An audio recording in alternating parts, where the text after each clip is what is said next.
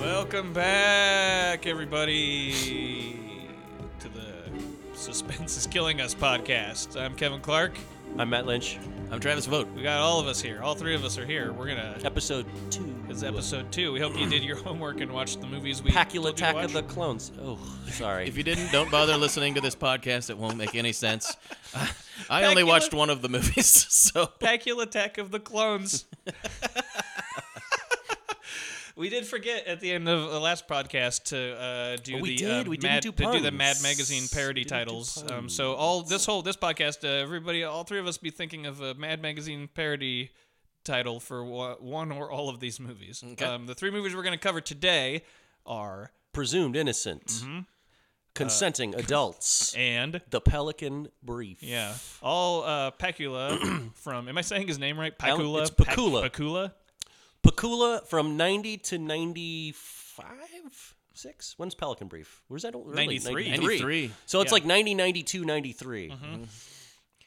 Pakula, and we talked about this before we started recording, but the director of my favorite movie of all time, All the President's Men. And Also directed Clute. Also Clute, directed The Parallax View. Sort of his the Paranoia triumvirate of Yeah. paranoid 70s He also did other thrillers. movies that, like Sophie's Choice. Sophie's Choice. And so he's like this, he's definitely a renowned. prestige director. But during the 70s, he had like that sort of trilogy of murder, of sort of this like murder mystery. Still to this day considered like, sort of the perfect trifecta of those films. And Zodiac clearly referencing all of them and his style. All three specifically. of them, probably. Yeah, definitely. One of those weird directors who can rightfully be called like a master who petered out. Petered out fast too, because most of who his had like a whole rest of his career that was not auspicious at all. Not really at all. I mean, Yeah. like he did movies in the 80s, new movie in the 80s called Rollover, which is a very strange movie with Jane Fonda and Chris Christopherson, which is about Arabs manipulating the stock market to take over the American government. Wow, I kind of want to watch Comes that. a Horseman, also with Jane Fonda, worked a lot with Fonda, which is like a weird Western drama with James Caan. Yeah, lots of stuff that's, most people don't remember is not awesome. Devil's Own was like a little That was his after final this film. period that we're doing, and it was kind of a famous after bomb. Pelican Brief. Right. Yeah, not terrible. I rewatched that for, no good reason, but I did just because we were going to talk about Pakula. And it's not, at the time it came out, it was considered kind of a boring flop, but it's okay. I remember finding that movie interesting because I did see that movie too, and I would give it a pretty close to the same assessment, like, it's fine. Yeah. But there's a little not much to it. But that movie had at the time, 95, 96? Something like that. $100 million budget. Well, partly because they had to do a lot of reshoots. They had to pay, was it reshoots Reshoots. too? Brad Pitt and Ford hated each other. But they were also getting probably like Yeah, they were getting 30, their full 40 quotes. million. They were getting paid a bunch. Yeah. It's like the quintessential, like, you do not see that movie on the screen type movie. Yeah. You're like, how did that movie cost? It's like, it all takes place in like a neighborhood. It's and also- one car explodes. It's weird because it has like all of the room for like cliches that you would expect to happen, but like the two main characters, Ford and Pitt, they have no tangible relationship in the movie. Like nothing really happens in it that there's no drama at all. Yeah. I have We're not getting ahead of ourselves. It's I have super not long seen that. too, right? It's like under 2. Oh, is it under 2? Let's get the Devil's Own out of the way. Right. Well, because that's kind of the end of his career. That's the end of his essentially. career. He was yeah. killed, I believe, in a car accident. Was he not? I think he's still alive. No, he's not. No, he died. Pakula died? Pakula's Yeah. dead. He's been dead for years. Pakula. Yeah. Pakula, I'm going to fuck that up. Well, I'm going to fuck Constantly. it up. It's not Fuck it Scott up. Bakula. It's Alan Pakula. It rhymes with Dracula. Yeah. But so the movies we're gonna cover are sort of this early 90s period. Early 90s period. And they run the gamut from actually great god-awful terrible. to god-awful terrible to what am I looking at? Yeah. Terrible. Like what kind of movie is this supposed to be? Complete garbage. We are going to spoil a shit out of them, which is especially unfortunate if you haven't seen Presumed Innocent. Right. So, I mean, don't stop listening. I don't want to tell you to stop listening. Keep listening, but get ready for us to spoil Presumed Innocent. I'm going to do it right now because there's like a famous Kids in the Hall sketch that spoils Presumed Innocent. Remember, I forget what the actual title of the bit is, but it's the one where Kevin McDonald is like the Satanist talk show host. And I don't think I've seen it. He's got a sidekick. It's Dave Foley who plays his sidekick manservant Hecubus, and he's trying to illustrate just what a dick Hecubus is? And he's like, look, I'll show you. He's like, manservant Hecubus, have you seen the movie Presumed Innocent? And Dave Foley says, yes, sir, I have. And his wife killed her. Just spoils the movie right out. That is the most amazing thing about Presumed Innocent is that the twist is just spectacular. It's a pretty amazing twist. And the way it's delivered and is that great, it checks too. out, too. It checks out, is totally telegraphed, but only if you're paying attention to the right parts, because they telegraph an entirely different twist and pull it out at the very last second. Yeah. Well, should we? I guess let's just. Oh, did you look up? Let's just. Is he dead? Fairly interesting. He's definitely dead. You were right, but the details are something. Oh. Died in 1998 in a car accident on the Long Pipe Island went through his Expressway. windshield. Yes, he was 70 years old. A driver in front of him struck a metal pipe, which went through Pakula's windshield, struck him in the head, Boom, and caused him to swerve off the road. Caused him to not have a head. He was killed instantly. Oh my God, That's like something that would happen in one of his movies. That's like something. Well, it's a whole setup. It's a conspiracy. He figured out that they were making government assassins, and they had to pop him off. It's like John Grisham wrote his death. Alan Pakula knew too much. Yeah. Follow the money, Alan. You're in charge of this investigation. There are 150 lawyers down there. They couldn't find one who didn't sleep with her. Find out which of the creeps she put away is out on parole. She's dead, and you're still obsessing. You were in Carolyn's apartment the night she was killed. We've got the fingerprint results. There's a call from your house to hers that night. This is absurd. All right. Presumed Innocent. Yeah. Based on the novel by Scott Turow, a very good, popular bestseller at the time. Grisham-y type. Very Grisham-y, sort of pre-Grisham. And a bit classier than Grisham, I would say. Just a little. Yeah. In any case, this movie is about Harrison Ford plays Rosette, a.k.a. Rusty Sabich. Terrible name. It's a good name. They know the Rusty part, but they just whenever they say his they keep name, calling him Rosette. Rosette. Mr. Rosette Savage. Rusty. And you're like, oh God. Anyway, he's a prosecutor, and he is accused of the murder of his mistress, another prosecutor played by Greta Scacchi, with whom he was having a torrid extramarital affair. Yeah. At the end of a very arduous trial in which he is acquitted because of the reveal of some missing evidence, which it turns out was withheld by a friendly investigator. Yep. John Spencer from the West Wing. Leo fucking Leo great. from West Wing. It also is revealed that both their boss, Brian Dennehy, the district attorney, and the judge presiding over the case also fucked her.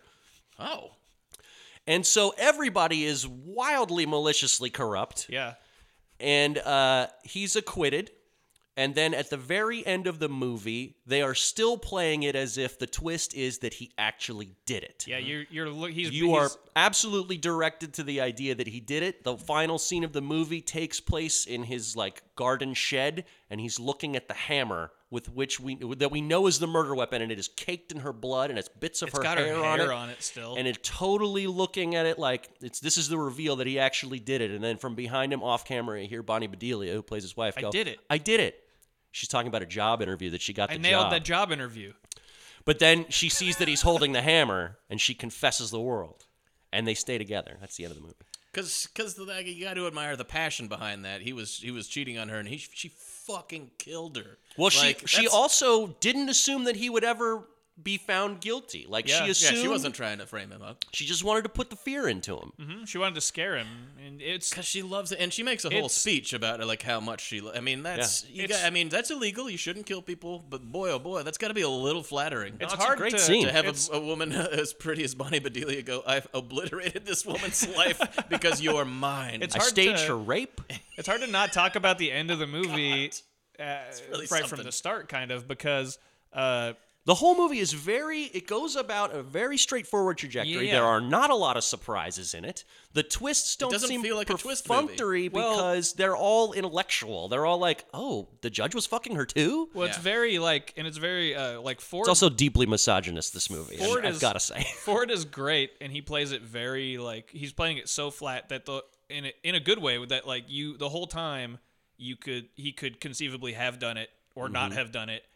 And like even up till that very end when she confesses, I'm like, oh, maybe he did do it. I mean, I watched this with my girlfriend who had never seen it, but knew there was a twist, partly because I was going, oh man, there's a great twist in this movie. But the whole time she was like, he did it. And then at the very end, she's like, I told you he did it. Okay. And then she was totally knocked out by the giveaway. Yeah, it's well, because Bonnie Bedelia is such a great actor, and she's kind of.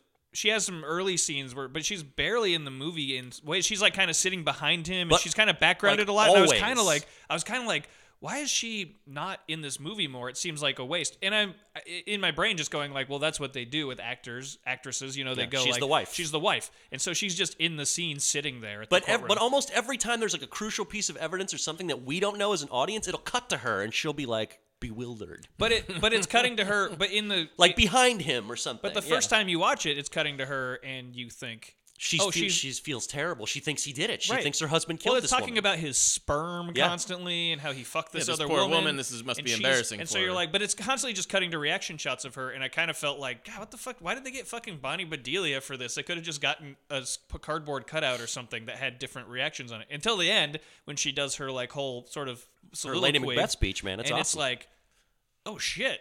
Yeah. This is that's why she, and you kind of, because the whole time you're also wondering like, why would an actress like Bonnie Bedelia like agree to like want to be in this movie? She could probably have done something else that was better than this. And then you get to the end and go, oh, I see, she read the whole script. Yeah. She decided shit. And you This go, is juicy. Oh shit. And this is the most juicy part, it turns out. Also, there's a great part, and also she like knew, he was upfront with, she like when it was revealed to us that he'd fucked this lady, you're kind of like, oh no, she's gonna find out, and then it turns out she knew. Yeah. Like he'd confessed to her already. Yeah. Which obviously then she knew, so she was like murdered this poor woman. It also opens and closes with these like Harrison Ford over an empty jury box, like doing narration about I'm a prosecutor and here's how the law works. And at the beginning, you're kind of like, oh, it's sort of this optimistic look of what his job is. And at the end, you're like, and he's like, the last line is, there is a punishment. Stuff is gross. He's got to live with it. You got to live with it. Yeah. This is a movie.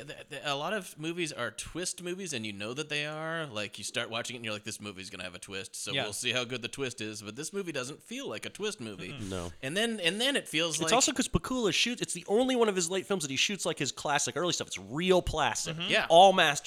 It feels just like it's trying to aim for like a solid sort of prestige sort of thing, and it's not trying to do too much. And you're like, okay, I can do that. And then you're like, this is well acted. It looks good. This is what it's gonna be. And then it's not paced in a way that feels like it's leading up to a thing either. It feels like there's gonna be some sort of conclusion. We'll find out whether he's guilty or innocent, and that's what it's gonna be. And then it feels like the denouement is happening, and you're like, oh, it's Harrison Ford. He's going home.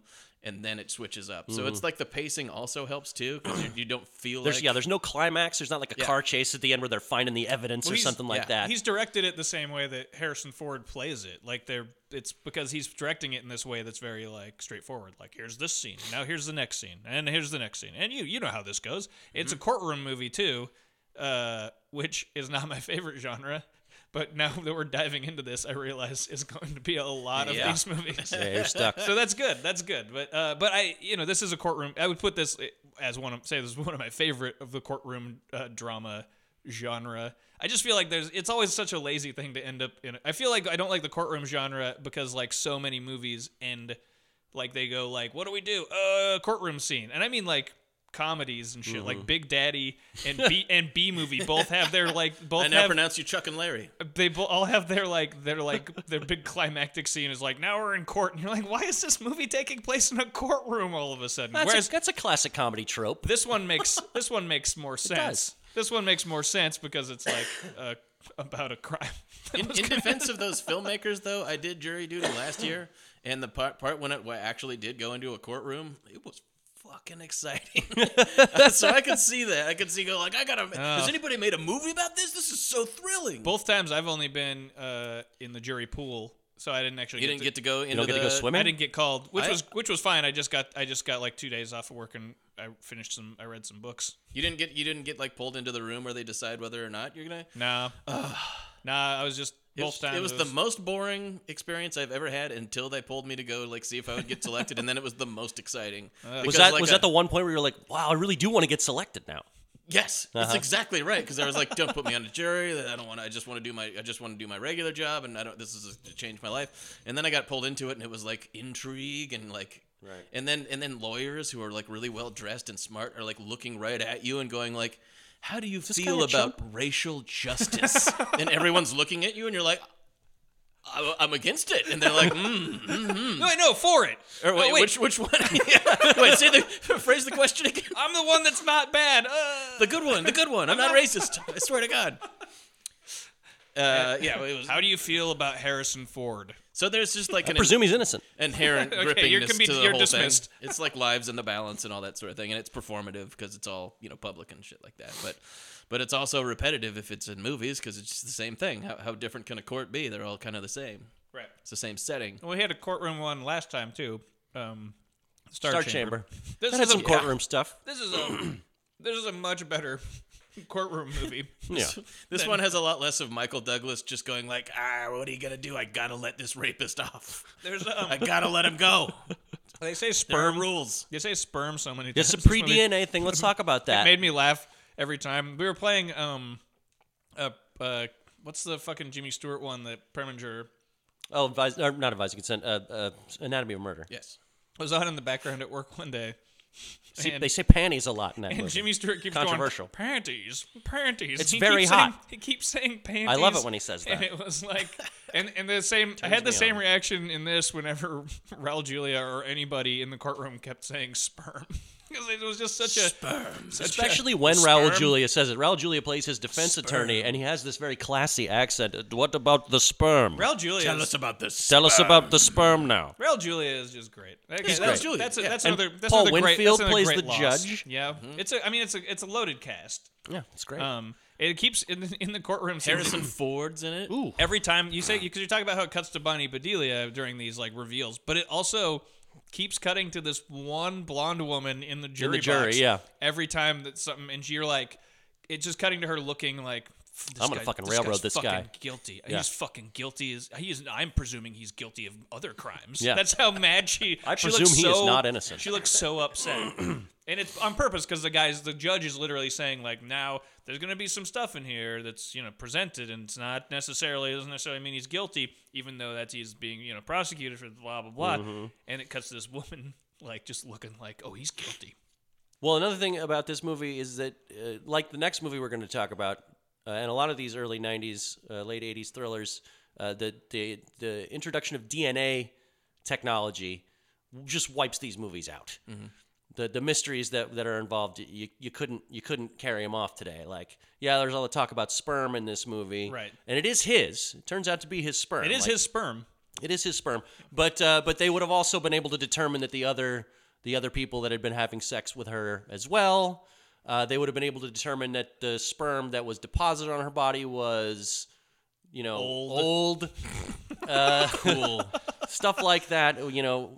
Before this sort of evidence was like more prominent. I've been watching a lot of this show called Forensic Files. My girlfriend loves the show, and they're all from like 15 years ago anyway, but there's plenty of cases where there was no DNA testing, and it's just like the shit that got people convicted is completely weird and circumstantial. Like, they used to think you could definitely match somebody's hair. You can't do that at all, Yeah. and it's like thousands of people have been convicted on stuff like this. Oh yeah. Yeah. So it's like, it's weird that it's more plausible that you could sort of concoct these conspiracies and frame somebody with some mild physical evidence that would never work. Right. Also, they pointed out in court that she had her fallopian tubes tied. She had her tubes tied, yeah. So why would she use? He says fallopian tubes. Yeah. And isn't it like, why would she use spermicide? Like the sperm had been killed with spermicidal jelly, and so why would they use that? Yeah. It's like I was in sex ed class again or something, and every time he said sperm or fallopian tubes, I was laughing. Also, if they had taken his sperm out of her body and tested it with DNA testing, they would have also found genetic material from the wife. Yeah. Right. So Careful with your sperm out there, everyone. Yeah, everybody be that careful. shit gets everywhere. Yeah. Be careful with that sperm. Careful with your fallopian tubes as well. It's just straight up DNA. Yeah. It's 100% And if you don't want kids, have your fallopian tubes tied. Yeah. Get a vasectomy. This Or, is get a just a little vasectomy. public service announcement. Get your fallopian tubes tied. Even if you do want kids, just Yeah, everybody just do it. get them tied. Do Well, it yourself. What do we want to rate this on? I'm giving this 4 Juds. out of 4 5. Juds? Yeah, that's what I'd give it to. 4 Judds. I like that leaves us a lot of room too. What is this movie that earns 5 Judds? I know, because this is a good movie. It's really good. It's not quite 4.5. I would say almost 4.5, but it's like 4, and it's like just solid. It's because it just does what it's supposed to do, and I think that's kind of all we can. It's all the twist. I mean, without the twist, this isn't a great movie. It's almost like a movie that aimed to get 4 stars. It's also that 4 Judds. The twist. We're just gonna make a 4 Judd movie. 4 Judd movie. We know that these. I will dock it a half a Judd because I think like I said, it's deeply misogynist. It's all about how these men could not resist this succubus, this woman, who just hypnotized them into fucking her. They don't really go a lot into her, except that she and it turns out she fucked everybody. She was a man-eater, and she was corrupt, by the way. And she was corrupt, She too. was taking kickbacks. So you're kind of like, bad news. Okay, so but what's her story? Well, we don't know because she got beat to death by another woman. Exactly. By another woman. It's all, So I'm going 4 Judds. What was your Kevin? I'm saying 4. We're all in agreement. Solid 4 Judds. 4 Judds.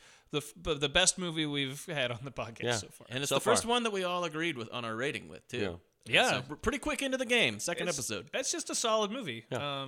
It's the best of these 90s Pakula movies. For sure. Absolutely. It's his last good it was movie. Pretty much downhill for him after this. Even though the next one... I mean, spoiler alert, we don't like Consenting Adults or the Pelican Brief. Even though the next one I'm probably going to end up giving 5 Michael Douglases. I'm proposing a new rating system too, where depending on the sleaze factor of a movie, how many Michael Douglases you give it. Okay. So the Judds is like a quality. Michael Douglas is like a Sleaze different factor. kind of quality. Right. Sleaze factor. I got you. Yeah. So I think that Presumed Innocent, not very many Michael Douglases. It's That's not very low on the Douglases Douglas scale. because it's Classy. It's not very sleazy. Harrison Ford might be an adulterer, but he's not a bad guy. Right, and he is an adulterer but also him and his wife, he had told her, and it was out. It wasn't. Right, they were he's working not on their sneaking marriage. around, or it's not like he's not like a Michael Douglas in Fatal Attraction or something, who's a bad guy. And Bonnie Bedelia is a murderer, absolutely, in cold blood. But if anything, isn't she most guilty of just loving too much? Exactly. All right. And murder. Could happen to anybody. And also very guilty of murder. Premeditated, first degree. She's as guilty of murder as she is of love. That should have been the title of the movie. That's I guess it's Guilty of murder. So it spoil the ending. Bonnie Bedelia, guilty No, of that's murder. the sequel. This is Presumed Innocent, Guilty of murder. Guilty of murder, definitely. Guilty. Sounds good.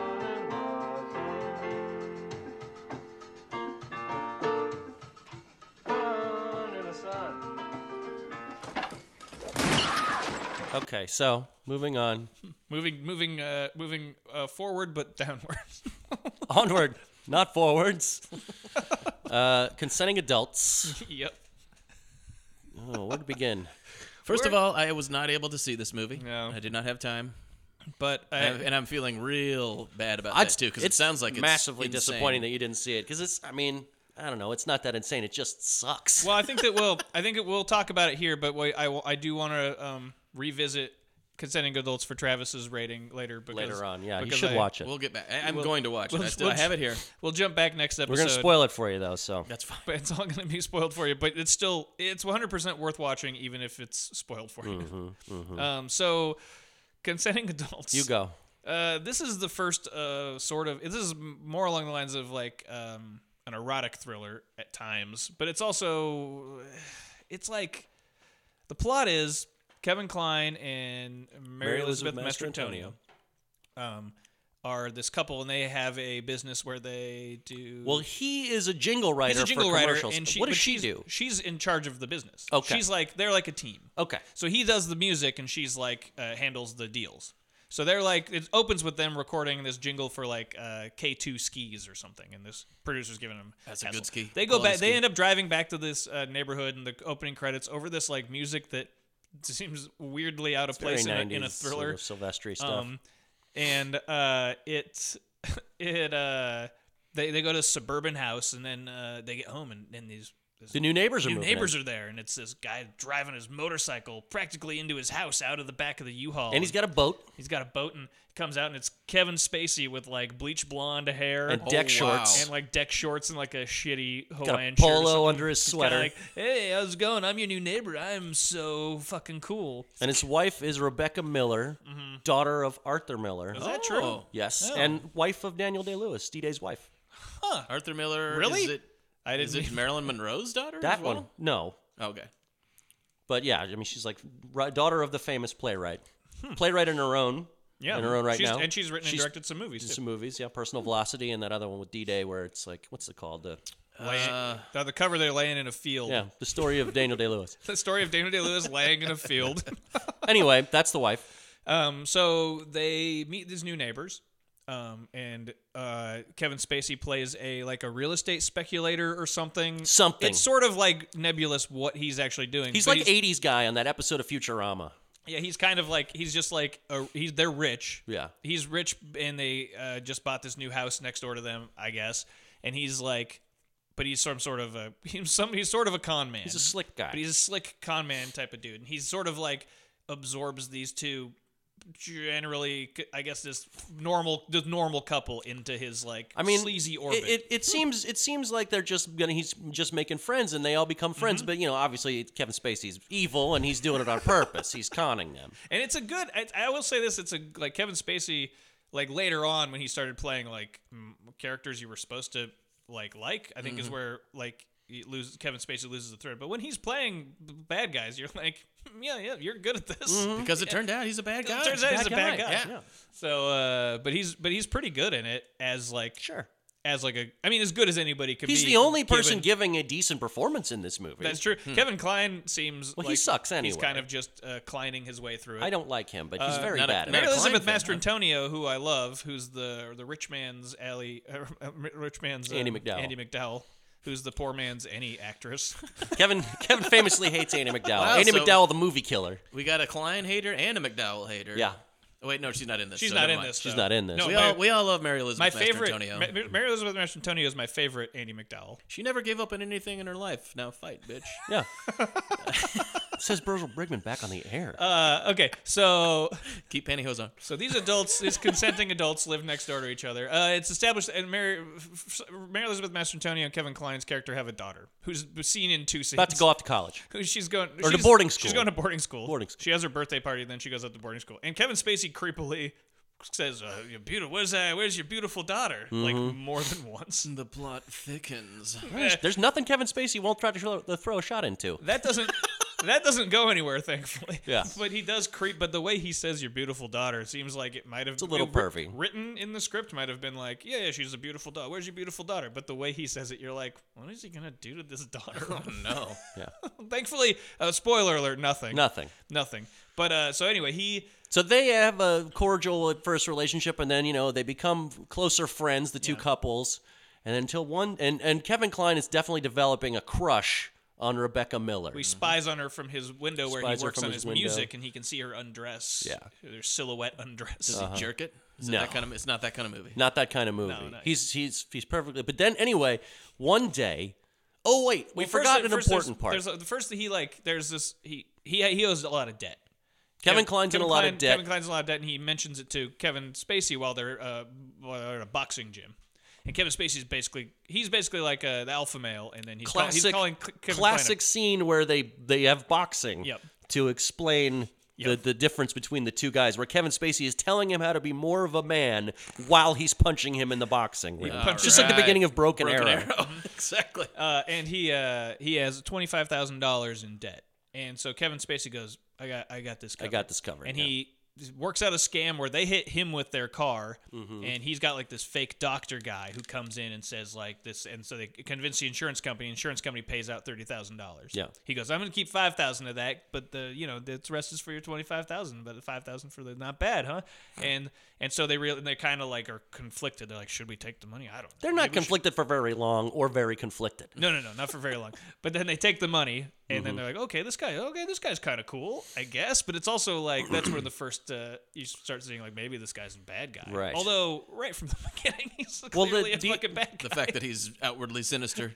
The second of many shoes drops in almost the following scene. Yeah. Where he and Kevin Kline are out having beers. With Rebecca Miller's character is like singing at the bar. She wants to be a singer. There's a plot point where she sings and that comes back later because it turns into a whole thing later. Voice and stuff. But they're watching her, and Kevin Spacey basically suggests that they swap wives. Yeah. And Kevin Kline is, of course, like, "Hey, man, I fucked my wife. I don't know what your deal is." He gets all indignant about it. Kevin Kline also in The Ice Storm, right? Yeah. About wife swapping. Yeah. Talking about What's up with that? wife swap. Kevin Kline, advocate for wife swapping. Well, I think it's a little more critical in The Ice Storm. They're both. They seem like they're both kind of critical of the idea. Well, this one just turns... somebody winds up dead in both movies. Oh shit, that's true. bad. So they do one night. They switch wives and they cross paths in the middle. Well, of it's the night. not actually clear that Kevin Spacey goes and fucks Mary Elizabeth Mastrantonio that night. But what we do know is Kevin Kline goes next door and fucks somebody. He fucks. He goes He up. fucks a woman. He fucks. Who he Spacey's assumes wife. to be Rebecca Miller. Next morning. Okay. She's found beaten to death with a baseball bat. I'm sorry. Holy shit. No, and it won't be the last And time. it won't be the last it's not the time last that happens. Someone's beaten to death with a baseball bat in this movie. Wow. There are 2 more times people are beaten to death with a baseball What bat. kind of an adult would consent to that? Unbelievable. Well, Kevin Kline is immediately arrested for the crime. Sure. Yeah. And convicted. Mm-hmm. Well, no, is he convicted or is he just waiting? He's out on bond. He's out on He's bond. presumed innocent. Yeah. Yeah. It looks bad. It's a callback to a better movie. He's presumed innocent. Then the insurance investigator, Forrest Whitaker, shows up. Yeah. Ooh. Yeah, Forrest Whitaker. Who is investigating Kevin Spacey's insurance shenanigans. Yeah. Meanwhile, Kevin Spacey has now shacked up with Mary Elizabeth Mastrantonio. And they've got this house that they were looking at on the beach, and she was saying, like, oh, if you take this out and make this, so she's kind of living her little dream life a little, too. So he's shacked up with her. She ditches Kevin Kline. It's unclear how... Yeah, she divorces him. It's unclear how much time has gone by. It's months, I think. Mm-hmm. It's like 6 months or something. She bounces back pretty quick, though. Yeah. And then Kevin Kline... a little too quick. Somehow, I forget exactly how he determines that Rebecca Miller's not dead. He hears her on the radio on some jazz That's right. station. It's like he's listening to the radio in his shitty apartment that he's stuck in, like eating a fast food sandwich, and he's like, he hears this like country music contest on the radio, and he determines that it's her voice, and then because he's got an ear for music because he's a musician who writes jingles about fitness equipment. He's the best. Yeah. It's funny, too, as just a weird side note, this movie is 25 years old. All the equipment he's got in his room to make these jingles, you just do it on a fucking MacBook laptop We're doing it right now. Yeah. Anyway, he hears her voice. He finds out where that was recorded. He goes. He tracks her down. She's not dead. It was a different woman. It was a decoy woman. This is all Kevin Spacey's scam to collect on a $4 million life insurance policy that he took out on the wife. Yeah. Now, here's where things get a little confusing for me. Kevin Kline tracks her down to this, Fleabag motel, leaves for a second, during which 20 minutes go by, and Kevin Spacey comes back, beats her to death with a baseball bat again.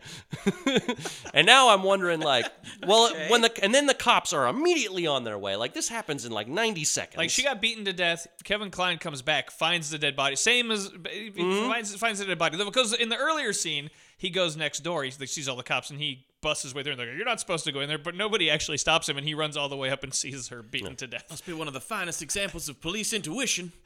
Unbelievable. Totally. Anyway, so now I'm like, well, if they know he didn't kill this woman in the first place, who was originally murdered, they got to shut down the investigation at this point. But no, Kevin Kline is like, they're going to catch me. I got to run away. So he runs. Instead of going like, I didn't do it, and here's what happened. She was the real lady that you thought, and going and the cops maybe going, oh, we should investigate this. Right. Does he run literally? Yeah. Yeah, He's he takes actually off. like him running on the street? Oh yeah. Yeah, he Great. runs and Excellent. Yeah, and then he tracks down Kevin Spacey It's at the house that he is now staying with Mary Elizabeth Mastrantonio. Yeah. They have a big final confrontation, which inexplicably involves Kevin Spacey stalking them around this mansion with an Uzi. What? Yeah. Oh yeah. There's an Uzi in this movie? Oh yeah. Oh yeah. Two There's women an get Uzi. beaten to death with a baseball bat. Well, Yeah. at least Yeah. it's suggested. And Oh then no, an they're Uzi. beaten to death with that baseball bat. Oh yeah. I didn't think either one of those elements was going to be. Yeah. in this So movie. Rebecca Miller is now actually dead. Yeah. She did finally get. He beaten to did death with a finally baseball murder bat. her, and it's like, so What's your plan What's here? going on, and who got killed in the first place? Nobody seems to care. No. Okay. Just some woman. His that plan looks like doesn't her. make any sense. This like, I don't know how he thinks he's going to get away with this further. Also, like Kevin Kline trying, like he did go in there and fuck that lady who got beaten to death, who I guess was hired to just like lay Be there a decoy. and get And fucked, get by, fucked Kevin. by Kevin Kline. Some guy's gonna come in here and he's gonna have sex with you. Okay, Then I'm going to come beat you to death with a baseball bat. Fine. we don't know anything about the real woman who got murdered the first time. Wow. We don't hear anything about her. I mean, the movie's a tight 98 minutes. It moves. It does keep moving in the stupidest way Stupidest possible. direction possible. But yeah, so it ends up with then like so Mary Elizabeth Mastrantonio is still like she's kind of become convinced that like this guy's bad guy, even though he's like outwardly. It's Showing pretty he's a clear that he's guy. bad news at It's this point. It's clear he's bad from the very beginning. Right. Clear but- to her finally. So they get in a fight. She ends up bashing Kevin Spacey over the head with a baseball bat, Yeah. and he dies. Yeah, and he dies. So that's three people in this movie murdered by baseball bats. So 3 more than I would. Because he had the baseball bat because he was gonna make it look now Like he Kevin killed Mary Kline Elizabeth came in Mastrantonio. and murdered his ex-wife. That's his because- MO. because she was sleeping with him. Uh-huh. And she's like, it makes perfect sense. It doesn't, but it does, I guess, in this guy's brain. So then he's dead. And then it just cuts to later, and they're back together. Everything's fine, and they're back together. Yeah. Oh. The couple is reunited, and the last And shot it's playing is this happy music again from Yeah. the very beginning, and it's not. It didn't appear to me that there was any kind of critical. There wasn't supposed to be any irony to it or anything. No. It's just that they got back together and things are okay. And they move out to a house in the middle of nowhere. So the last Yeah. shot is like the pull out, where there's this big house in the middle of fucking nowhere. No neighbors. No neighbors.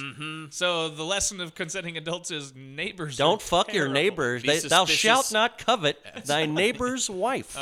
So that's Thou shalt not I let don't know. moochers into thy hut. I don't know what else to say about it that we haven't already. It's stupid. I think if your marriage can sucks. weather an insurance crime scam that involves the baseball bat deaths of 3 people, then And an Uzi. It's Well, just, their marriage you're only didn't. stronger. Their marriage didn't weather that. She divorced him, and now I mean, they're in remarried. eventually. Oh yeah.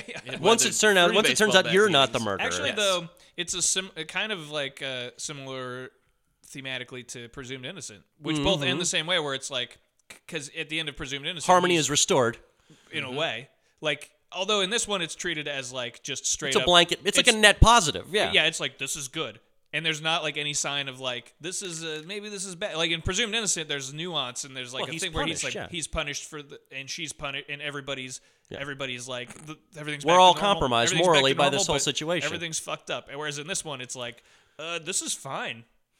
The bad guy's dead, so Yeah. this is fine. Fine, he's dead. It's very much got the sheen of like, well, we had this crummy erotic thriller script. We're making a ton of these right now because Basic Instinct is so popular. Yeah. And Sliver or whatever. And like, we got to do Sliver, by the way. Yeah, hell Anyhow, we're making a bunch of these sort of semi-erotic thrillers. We got this one. We got some stars. Oh, Pakula says he'll do it. And he made All the President's Men and Presumed Innocent. I mean, the guy knows what he's doing. I mean, it's just very much like this is a 90s programmer. Like, Yep. they put the package together. Like, whatever agency was like, yeah, well, we represent Kevin Kline, Kevin Spacey, and Maria Elizabeth Mastrantonio, and Ellen Pakula. Here, somebody read this script. Boom. We got to move it. We're gonna do it. And that's it. That's the whole movie. I mean, there's not much else to it. It's just it moves, and so in that regard, it's not bad, but it sucks. And It's not really imaginatively photographed at all. No. The music is bad. It's like straight front to back generic. It's a Lifetime movie that costs a lot of money. Yeah. Well, answer me this, because the promotional stuff, like the poster and whatever, like sell it as being a somewhat erotic movie. Is it Yeah. ever even Not- attempting to be erotic not at times? really. The Is there, sex like- scene where he has sex with the decoy murdered woman is like not really. It's like very classy. It's also just kind of a little. It's a little I gross. don't even think there's any thrust. It's a little gross because there's just Jeez. Kevin Spacey comes into the room where she's waiting for him, and she's like naked with her, like laying on the bed with her back to him, and it does this long push in. slow pan up her body, like along her body, her naked body, and it's a bit like It's like silhouetted. it's really unnecessary because at this point we know that he's like hot for this lady who is attractive, and we're like, well, I don't know, I don't know if we needed that minute and a half long shot of this lady's naked body, Alan, but you're getting up there in age, I guess. Right. Do what you gotta do. It's not. It touches on that erotic thriller, but it doesn't quite. It's not there yet. Okay. Like this isn't our first erotic thriller because it's like of that genre tangentially. Like erotic thrillers oftentimes, and Basic Instinct is not one of these, but where they also often promise way more than they're willing to deliver, which is weird because just put the boobs in the movie, put the sex in the movie if you're gonna. But a lot of them will advertise them as such, and then they won't. And this is one of those that was advertised as sort of like, oh, it's gonna be kind of sexy kind of that and stuff. too. Sliver's better. But Sliver at least has Tom Berenger fucking Sharon Stone up against a wall at one point, if I remember right. Cool. Yeah. And a good UB40 song on the soundtrack. Good tune. Oh yeah, I actually like Billy that. Baldwin. I actually like it as much as the original Elvis one. Sliver's, anyway, let's not talk about Sliver right now. We will. Later, yeah. But consenting adults, Travis, I recommend highly that you watch this. I'll come back in the next episode. I'll have watched it, and I'll give you my Judd rating. I give it 1.5 Judds. I give it 1 Judd. Oof. Yeah, I think I'm giving it. I think I'm gonna give it 3.5 Douglases. Because I'm not even gonna go that far. It didn't make me feel gross. It just right. irritated me. I was bored. Yeah, see, I wasn't really bored by it, but I was laughing a lot. Maybe 3. I'll give it 3. Another Douglases. DNA thing too, by the way. Like if they had done any kind of DNA testing at all, they could have at least figured out that wasn't his fucking wife. The very least, they would be able to tell it wasn't the person. I mean, they could have even used her dental records or fingerprints or something, maybe. Right. I mean, that still wouldn't have necessarily let Kevin Kline off the hook. No, I mean, he would have been arrested for just murdering some lady, but still, you'd wonder what happened to the wife. Again, and I hadn't thought about this till we were talking about these back-to-back. A little weirdly misogynist that, like, both of them involve this blonde woman getting murdered. And there's, like, in the case of Presumed Innocent, she's like described as a slut. In this one, you I guess are just supposed to assume she was she's prostitute just a toy who he hired or something that is just a dead person that nobody ever talks about. And then it's like it's not real tragic or anything that she actually does get killed later. It's more just an inconvenience for Kevin Kline. Yeah, it's a plot point. Jesus Christ. Anyway, great movie. Beaten to death by baseball bats. Yeah. 3 people beaten to death by baseball bats. 3 people beaten to death by Consenting baseball bats. Another better title than the one that they used. 3 baseball bat death beatings. 8 bats in a duffel bag. From the best-selling thriller by John Grisham, author of The Firm and The Client. From Alan J. Pakula, director of All the President's Men and Presumed Innocent. The Supreme Court of the United States, the ultimate symbol of law and order. But in a single night, 2 of its justices will be brutally assassinated. Everyone is assuming that the motive is hatred or revenge. What if the issue involved old-fashioned material greed? Well, moving on to the third movie, the one that I did see. Okay, so that said then, is Consenting Adults the worst movie we're going to talk about on this podcast today? Because I think The Pelican Brief might be worse. No. I think The Pelican Brief is not worse. It's technically better. How long is Consenting Adults? 98 minutes. How long is Pelican Brief? 210. It too sure long. as shit is. It's It's too 140 minutes. Or sorry. Is it 140. 220? It's 220. I think I had to flip over the DVD. Oh, wow. Yes. Early flipper Flipped it DVD. I watched the Blu-ray. I went believe it. classy. This is a movie that would be pushing it at 90 minutes. It's nearly 2.5 hours. Let's set the scene long. a little bit. This is a John Grisham adaptation. 1993. Came out the same year as The Firm. And Jurassic Park. And Jurassic Park, yes. The Firm is also not nearly as good as the book, the movie, The Firm. But The Pelican Brief is a bad book. The Firm's a fun movie at any rate, I find. It fucks up the ending. But yes, it is more amusing than this. Yeah. But the book of The Pelican Brief is quite dull. And it's predicated upon a gimmick that makes no sense to me. Mm-hmm. Which is that, and I'm going to now try to summarize The Pelican Brief. 2 Supreme Court justices are assassinated. Big deal. That's a big deal. Big deal. Law student Darby Shaw, played by Julia Roberts. Pretty fresh-faced Julia Roberts. It was Julia only a couple Roberts. years after Pretty Woman, I believe. Mm-hmm. Not that long after, yeah.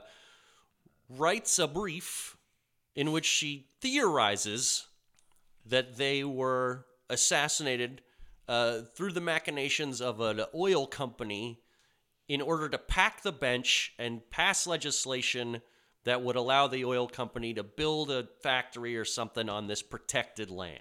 Mm-hmm. She gives this to her boyfriend, her professor, Sam Shepard. Outsider playwright Sam Shepard. Who passes it on to his buddy as a goof, by the way. Because this out. Not only does Sam Shepard think it's ludicrous, but so does Julia Roberts' character. She's like, I just wrote this for fun. Passes it off to his buddy. Passes it off to his buddy at the FBI. Linda Krakowski's boyfriend from Crocodile Dundee. John Hurd. It's John Hurd. It's John Hurd, noted stalker John Hurd. And he works for the FBI. He's an FBI agent. R.I.P. John Hurd. R.I.P. John Hurd. Wow, good lord. Yeah. Anyway, it ends up getting read by the president's chief of staff, Tony Goldwyn. Bad guy from Ghost. Bad guy from Ghost. Yeah. You know, if Tony Goldwyn's in a movie, you know he's going to be the bad guy. He just looks like a dick. But the upshot of all this is she's right. Yeah, she nails it. She nails it 100%. Right away. And it spooks the powers that be so much that they take out a contract on her life. They start killing everybody. They start killing everyone. They kill Sam Shepard. Although they kill the FBI she's also supposed guy. to be in the car with Sam Shepard. Right. They're trying to kill them both. They kill, and they hire Stanley Tucci as the assassin that killed the Supreme Court justices. So he's now trying to kill Julia Roberts. Tooch rocking a Russian accent. And Middle I Eastern, think perhaps. They kill him. Yeah. This whole thing to me is just so preposterous. Not just because it's a convoluted movie plot, but because like they could have just let it go. Yeah. Right. It was just a freaking paper like, that she they wrote. could have just, nobody would have ever seen this. They could have completely ignored it and not gotten caught.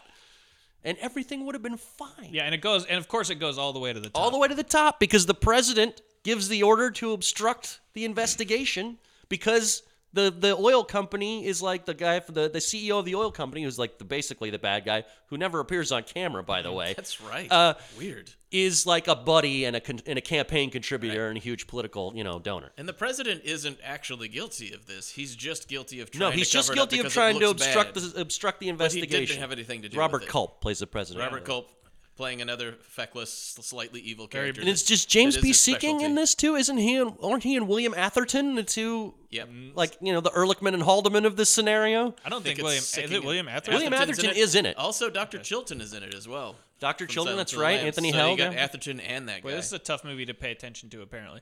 But it's long and boring. But it's long and fucking boring. But we haven't even mentioned the fact that Denzel Washington is in it. Yeah, fresh-faced young Denzel Washington. As a reporter who stumbles into this because she contacts him. Why? Because he's a famous reporter.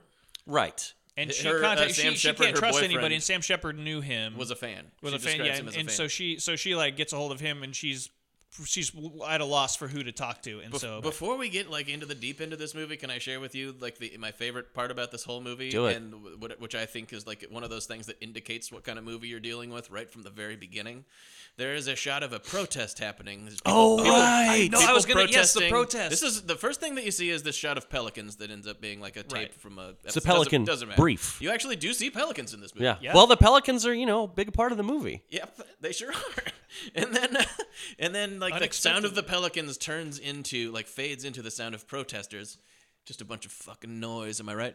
But it's the like signs. But it's man. it's like a catch-all protest. It's like a general protest, and I took a so bunch of weird. pictures of the signs. Yeah. It's not all protesting one thing. Nope. It's people on the right wing, people on the left wing, for the variety of different views, all coming together to protest. And so here's some of the signs.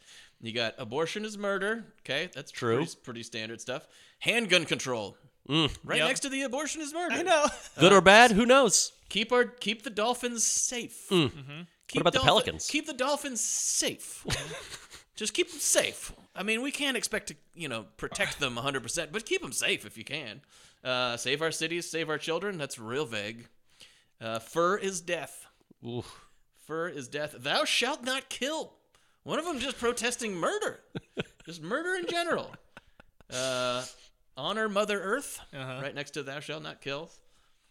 And then some of them say death to Boswell, who is the Supreme Court justice, one of them who gets killed. Right. These people are all presumably Hume protesting Cronin? this guy. Second time Alan Pakula has assassinated Hume Cronin. Boswell might be but Hume Cronin, who also gets He gets poisoned to death in the Parallax View. Parallax View. Here's one that says violence, and then it's crossed out. So these people are anti-violence.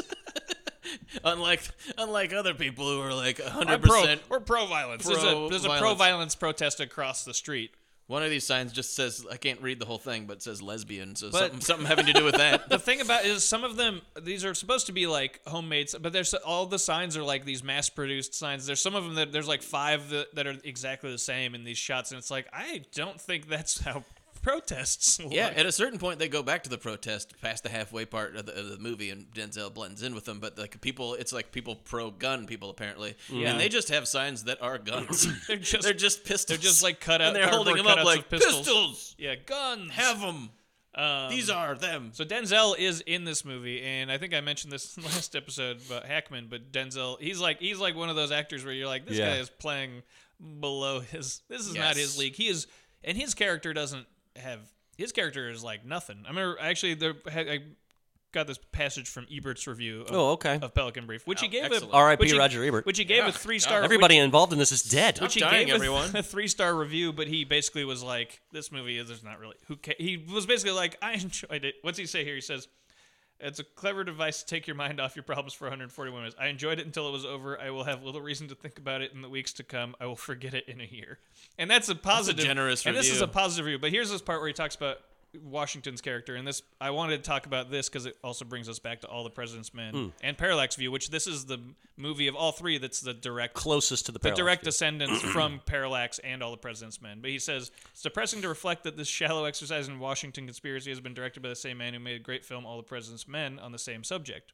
Depressing, too, to remember that both films center on the work of investigating newspapermen, Woodward and Bernstein, who were smart, aggressive, and political in the earlier film, and Washington's character, who is smart, brave, shallow, and utterly apolitical in this one. And that's basically describing his character, which is that he's in it. Yeah. And the whole movie's apolitical. Denzel Washington is protest signs, for example. Yeah. And the 2 guys who get killed, I think, they're opposing. The judges are opposing sides. They agree on this one thing or something. That's the thing. That's the thing that tips her off, is they agree on nothing except. Yeah.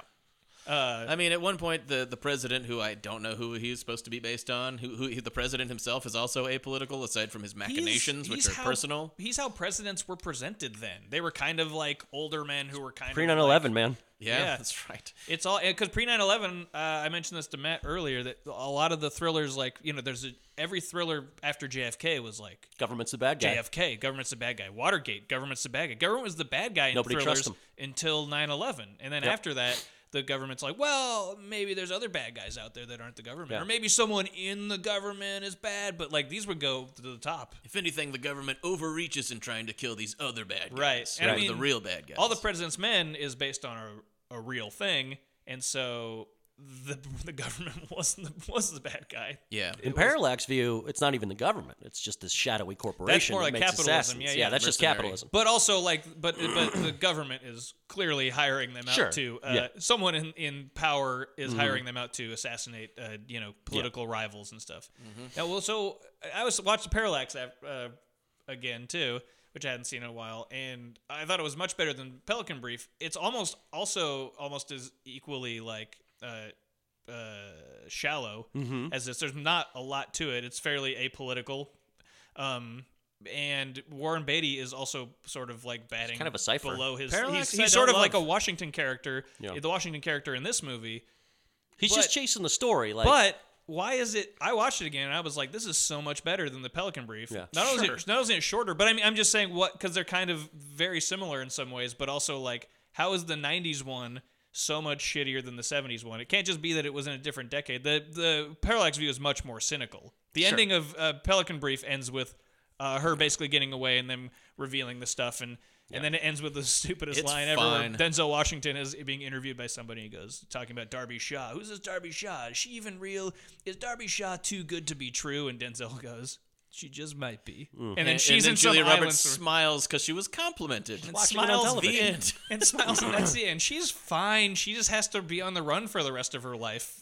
Right before that too, there's this very irritating scene. A lot of this movie is very irritating in just like subtle sorts of ways, but where Denzel, like, they've got everything that they need. Like they've basically won. They got all the information. They went to a lockbox or whatever, and Denzel's the reporter, and he's on the phone with the people he's gonna bring down. You know, like telling him what's what.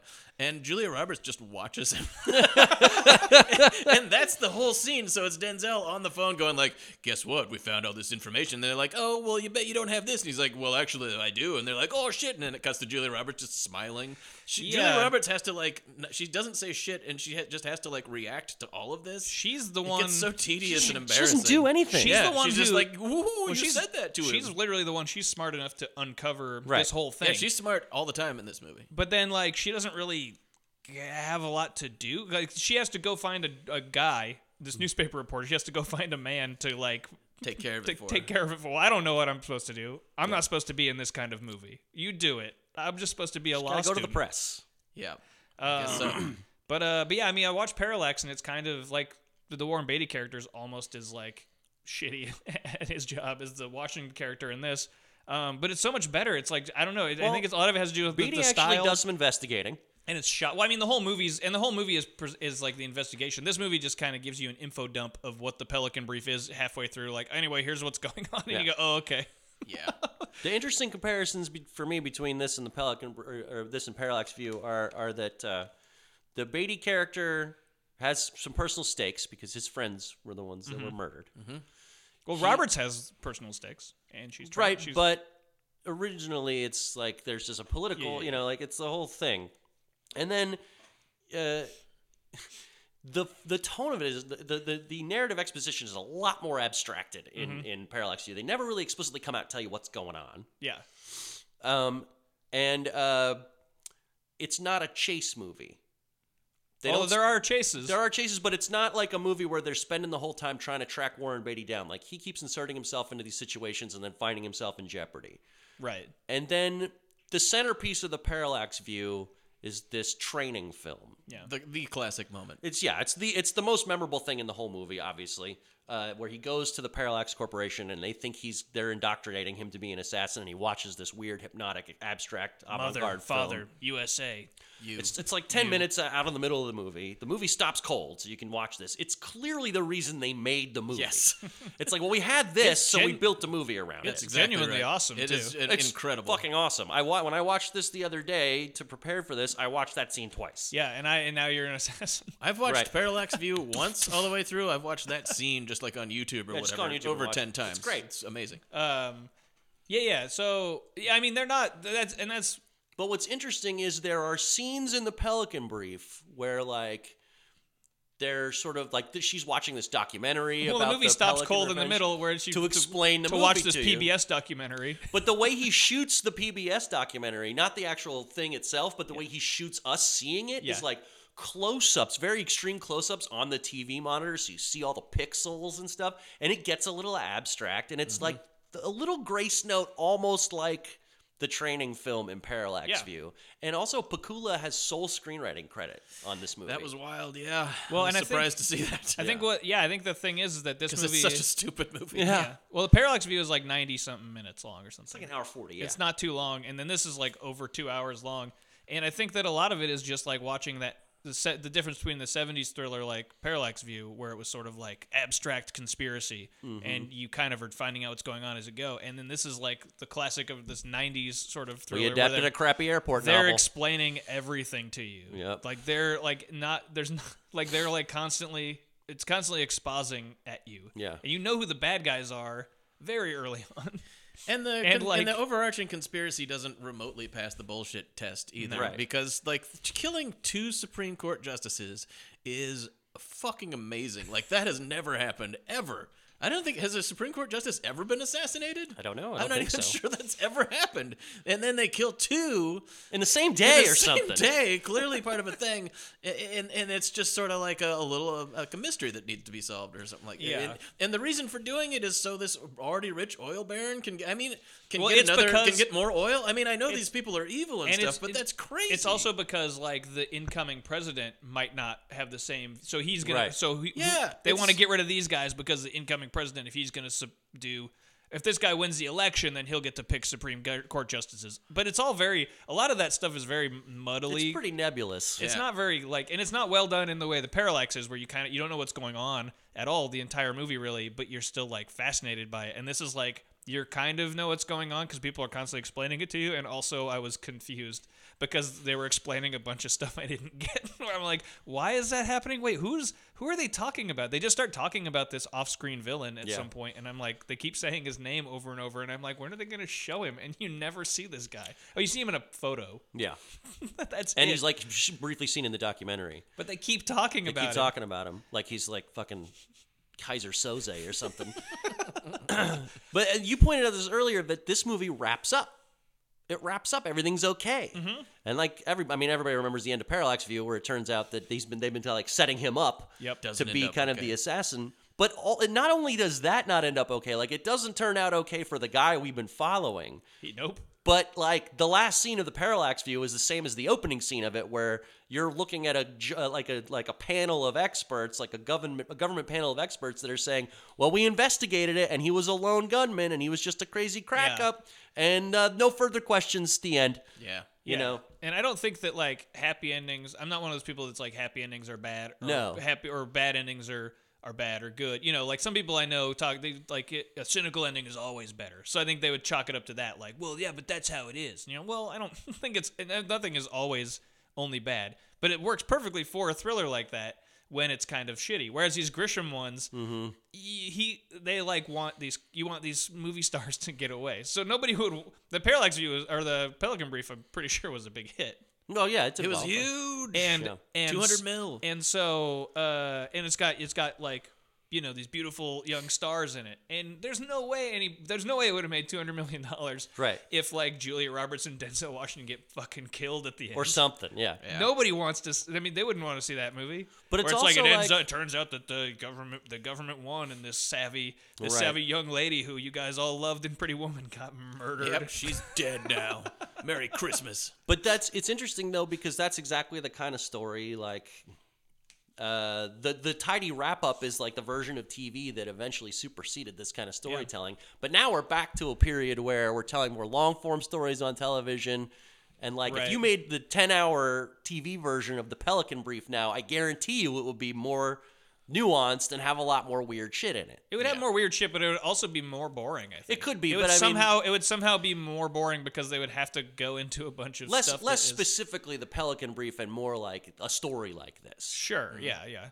Although I do think that like less is more in a lot of cases. So, but that's why that show Homecoming, speaking of Julia Roberts, was so good because it was all half-hour episodes. I was like, oh, this show might be okay. I don't know. And it doesn't necessarily have like a cynical ending, but it has not necessary a happy one either. It's open-ended. And that one relates that one relates pretty closely to Parallax too. Yeah. Not only is he ripping off all the music from the 70s movies, Parallax I think Parallax View music is in there. Yeah. But it's very much like a Parallax View. And Julia Roberts makes you think of something like the Pelican Brief also, which is, you know, because it has this conspiracy through.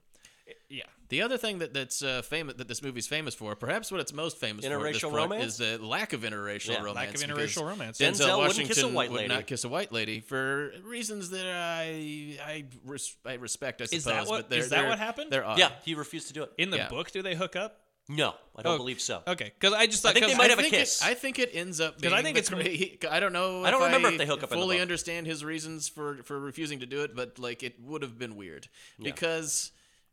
Her boyfriend was just murdered. Yeah. Like Sam Shepard gets blown the fuck up and burns to death, and everything else happens within like a week. It would have been very strange. I feel like there was some criticism of the movie for them not being romantic because it's like these two attractive leads, right? I think audiences would expect to see two people that attractive. I'm happy, but it was something that I'm always happy when that doesn't happen. It was an issue that came up at the time a lot. Like Eric LaSalle famously put the kibosh on Peter Benton's relationship with Dr. Corday on ER because he didn't want to have a romance with a white woman. Wow. Interesting. Huh. Okay. Well, little ER trivia for me and Kev.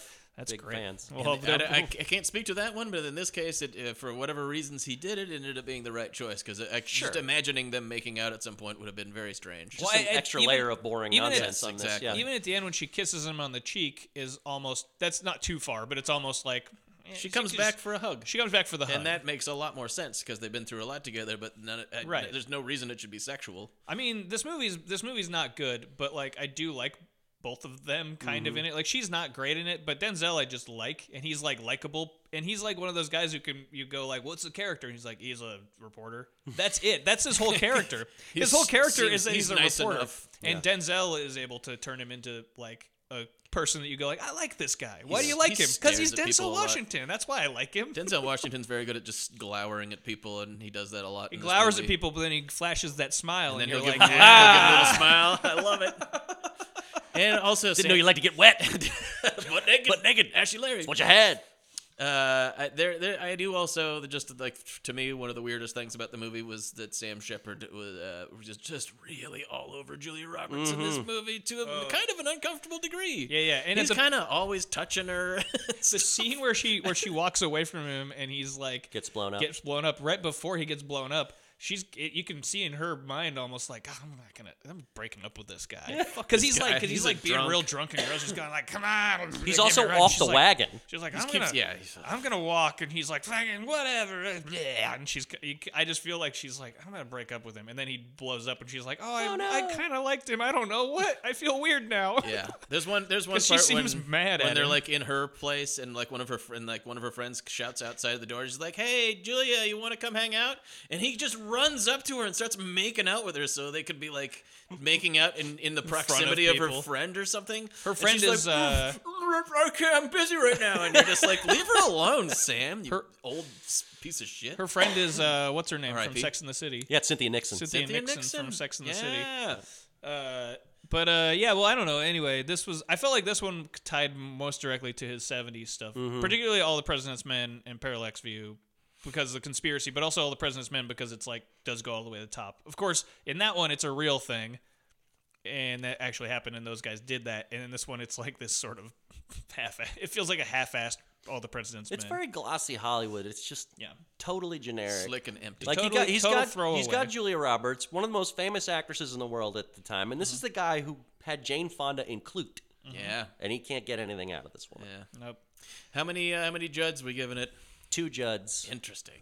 I'm gonna give it 2 Judds. Yeah, I'm giving it 1 Judd. Ooh. It's too fucking. That pisses me off so much that it's that long. You know, I'm gonna give it 2 Judds because I like I said, I liked both of them in it enough to keep it going. Yeah. I found the experience of watching and thinking about it edifying enough to give it 2 Judds. That's definitely something. Yeah, I'm taking a full star off of that, a full Judd off of that shit because of the 2 hours also, it had and 20 minute Frutti running in it. time. It does have Tooch of Evil in it. And it's got A Tale of Tooch Cities. It's got Fat John Hurt in it too. Yeah, being kind of gross and grabbing his own belly and shirtless in front of the mirror too. He has a similar thing in The Sopranos. I think they're like hanging out in like a sauna or something, and then he jumps off a bridge. Famously ego-free John Hurt. Oh yeah, famously. R.I.P. Just a normal guy. Yeah, R.I.P. He died a while ago. Yeah.